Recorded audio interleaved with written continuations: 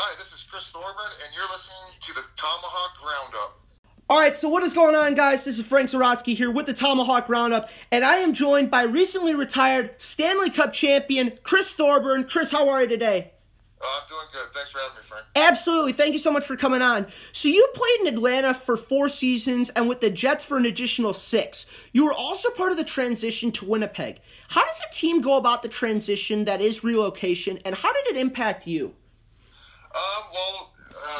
For me, it was just it was a process as far as figuring out exactly if we were the team, because it was between us and Phoenix at the time, or Arizona. So it was throughout the year we didn't get any clarity, and then it was going into the fall and then into the spring and then into the summer, and then we were the team elected to relocate. It was tough. I'd be lying if I said it wasn't, but. Going from Atlanta, a place that we had our first boy, he was born there, and then kind of putting down some roots, and then having to pack up and head to Winnipeg. It was tough at times, but once we got to Winnipeg and learned about the city and met the people and created the relationships, and the organization was top notch. So once we got there, got our feet on the ground, it was a great experience in itself. Absolutely. So you played alongside former Chicago Blackhawk defenseman Dustin Byfuglien during your time with the Thrashers and the Jets organizations. What was he like to play with, and how does he create energy that the rest of the team can feed off of? Buff's a special person. He's a special athlete. And he was just a great friend. We became really close from the time he came. And actually, we got a lot of your Chicago Blackhawks. We had Benny Eager, Andrew Ladd, Dustin Byfuglien, obviously, Brent Sopel. So we acquired a lot of your Blackhawks when I was in Atlanta, and all great guys. But Buff was special, and he was a guy that can change momentum of a game, take a game over, just through his pure force and skill. So. To play with a player like that was pretty special throughout my career. Absolutely. So how did the additional Chicago Blackhawk champions coming into Atlanta, what did that do for the locker room environment in the Thrashers organization?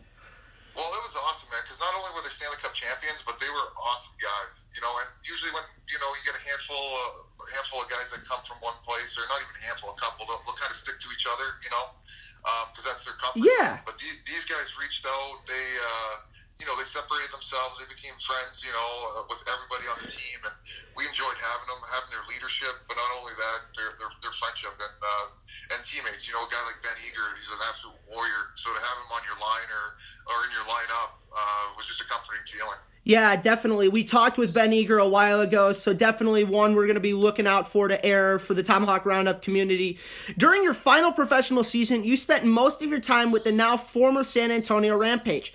For our listeners not from the Texas region, what was San Antonio like, and what will you take away from it? It was a great experience. San Antonio is a great town. The weather's nice. They got the river walk. It's good for tourists. But for me, as a hockey player, and the stage I was in my career as an older guy, I got sent down there, and to be able to, be a mentor, I guess, to the younger prospects, kind of like the older guys were to me at the start of my career. It was something I took a lot of pride in, and I liked doing. So as hard as it was, as far as the situation, it was a great experience, and the kids, they took me in as a teammate, and they made it so much easier for me, as well as the coaching staff and the older players on that team. The captain was Chris Butler, who's he's from St. Louis. Yeah. And then a guy like Jordan Nolan. So they brought me in. They treated me great, and as hard as it was, as far as the move. The experience was great. Absolutely. So you are an amazing advocate for the autism community. Tell us how that started for you, and about your charitable goals for the past, present, and future. Yeah. So our son Bennett, he was diagnosed when he was 3. We had him diagnosed in Winnipeg, and it was tough to kind of grasp and wrap our heads around, because we were new parents. He was our first child, so there's some things that we noticed at an early age that just it didn't seem right. Now, I've had brothers and sisters, and I've been an older cousin, so I've been around babies, and there's just some things that just weren't adding up. So we had some meetings, and it wasn't until we got to Winnipeg that we actually had him diagnosed. And then from there, the help and the outreach that we've received from people and the support has been phenomenal in every city that we've been in along the way, as well as family members. So for us now, it's just a matter of, just advocating for Bennett.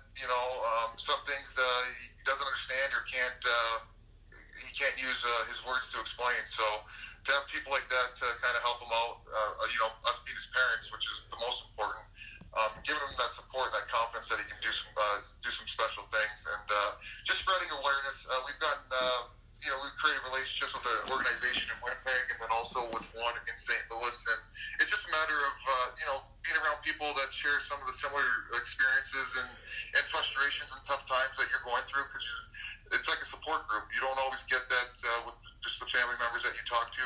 So to talk to people that kind of know exactly where you're coming from, there's some comforting things in that. Absolutely. I completely understand knowing people who are on the spectrum. I can only imagine the difficulties they're going through, and we always want to empower those who face challenges, and what you're doing is fabulous. Tell us about the $20,000 you raised for the special education department. I really want to highlight that.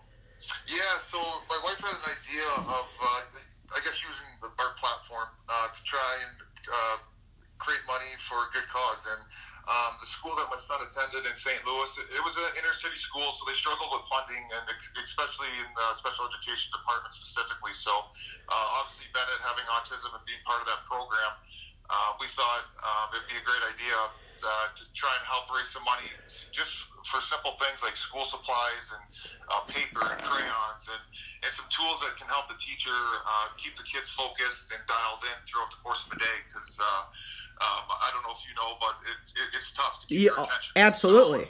So they got special chairs or balls or just different therapy things that they can use to keep the kids engaged. And the generous people in St. Louis, and what we learned through our short time there, is people are very generous in that area. And we had a few teammates. I asked a handful of teammates, but at the same time, if I asked every teammate, they would all want to be a part of it.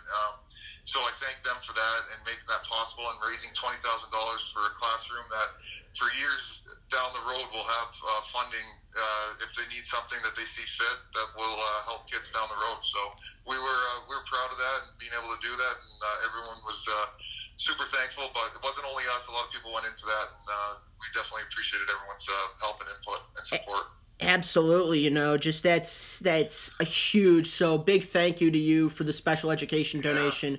And absolutely. Yeah, it's a huge deal because a lot of people don't notice some things like that when they need funding. So that's a huge deal, and we want to encourage our listeners to be inspired by your story and do similar charitable outreach things. Yeah, and our goal was 5,000, and I thought my wife was crazy for even setting it that high. And then when we got 20,000, man, it was. I mean, that just shows you what kind of people are in St. Louis. They're willing to help, and we thank them for that. Absolutely. So what was the Gloria run like, being a part of the Stanley Cup champion St. Louis Blues, going from worst to first in little under a season? Yeah, well, see, I can't speak much to that because I wasn't there for the hard times.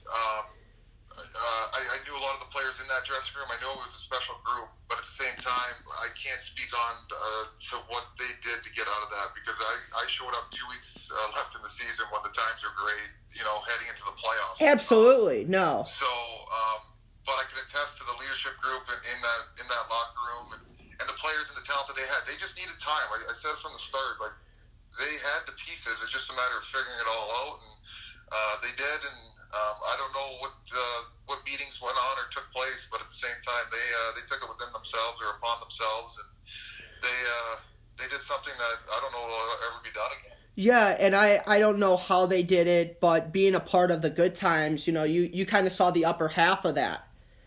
Yeah. I was around for the good parts, man. The good parts were great. I tell you what, there's memories there that I'll never forget, and what I was a part of, and how that team took me in and made me feel a part.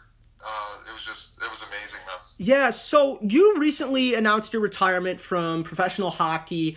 What is life going to be like for you after your playing days are over? Well, I want to stay in hockey at some capacity. Like I said, in San Antonio, I took a lot of pride, and I enjoyed mentoring the young kids. I really like doing that. And throughout my career, I've been through a lot, like being traded, put on waivers, relocating. And that's the stuff, hockey, hockey specific. And there's other stuff that I've dealt with away from the rink. So I think I got, I don't have a PhD in anything, but I do have, I'd like to think I have a lot of experience, like life experiences that I can help, these kids with.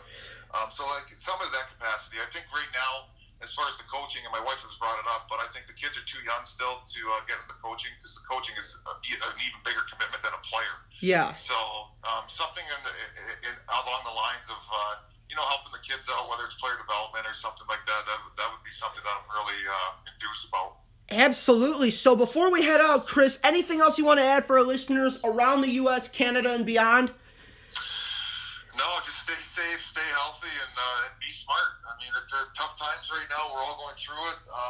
But at the same time, just try and find fun in every day.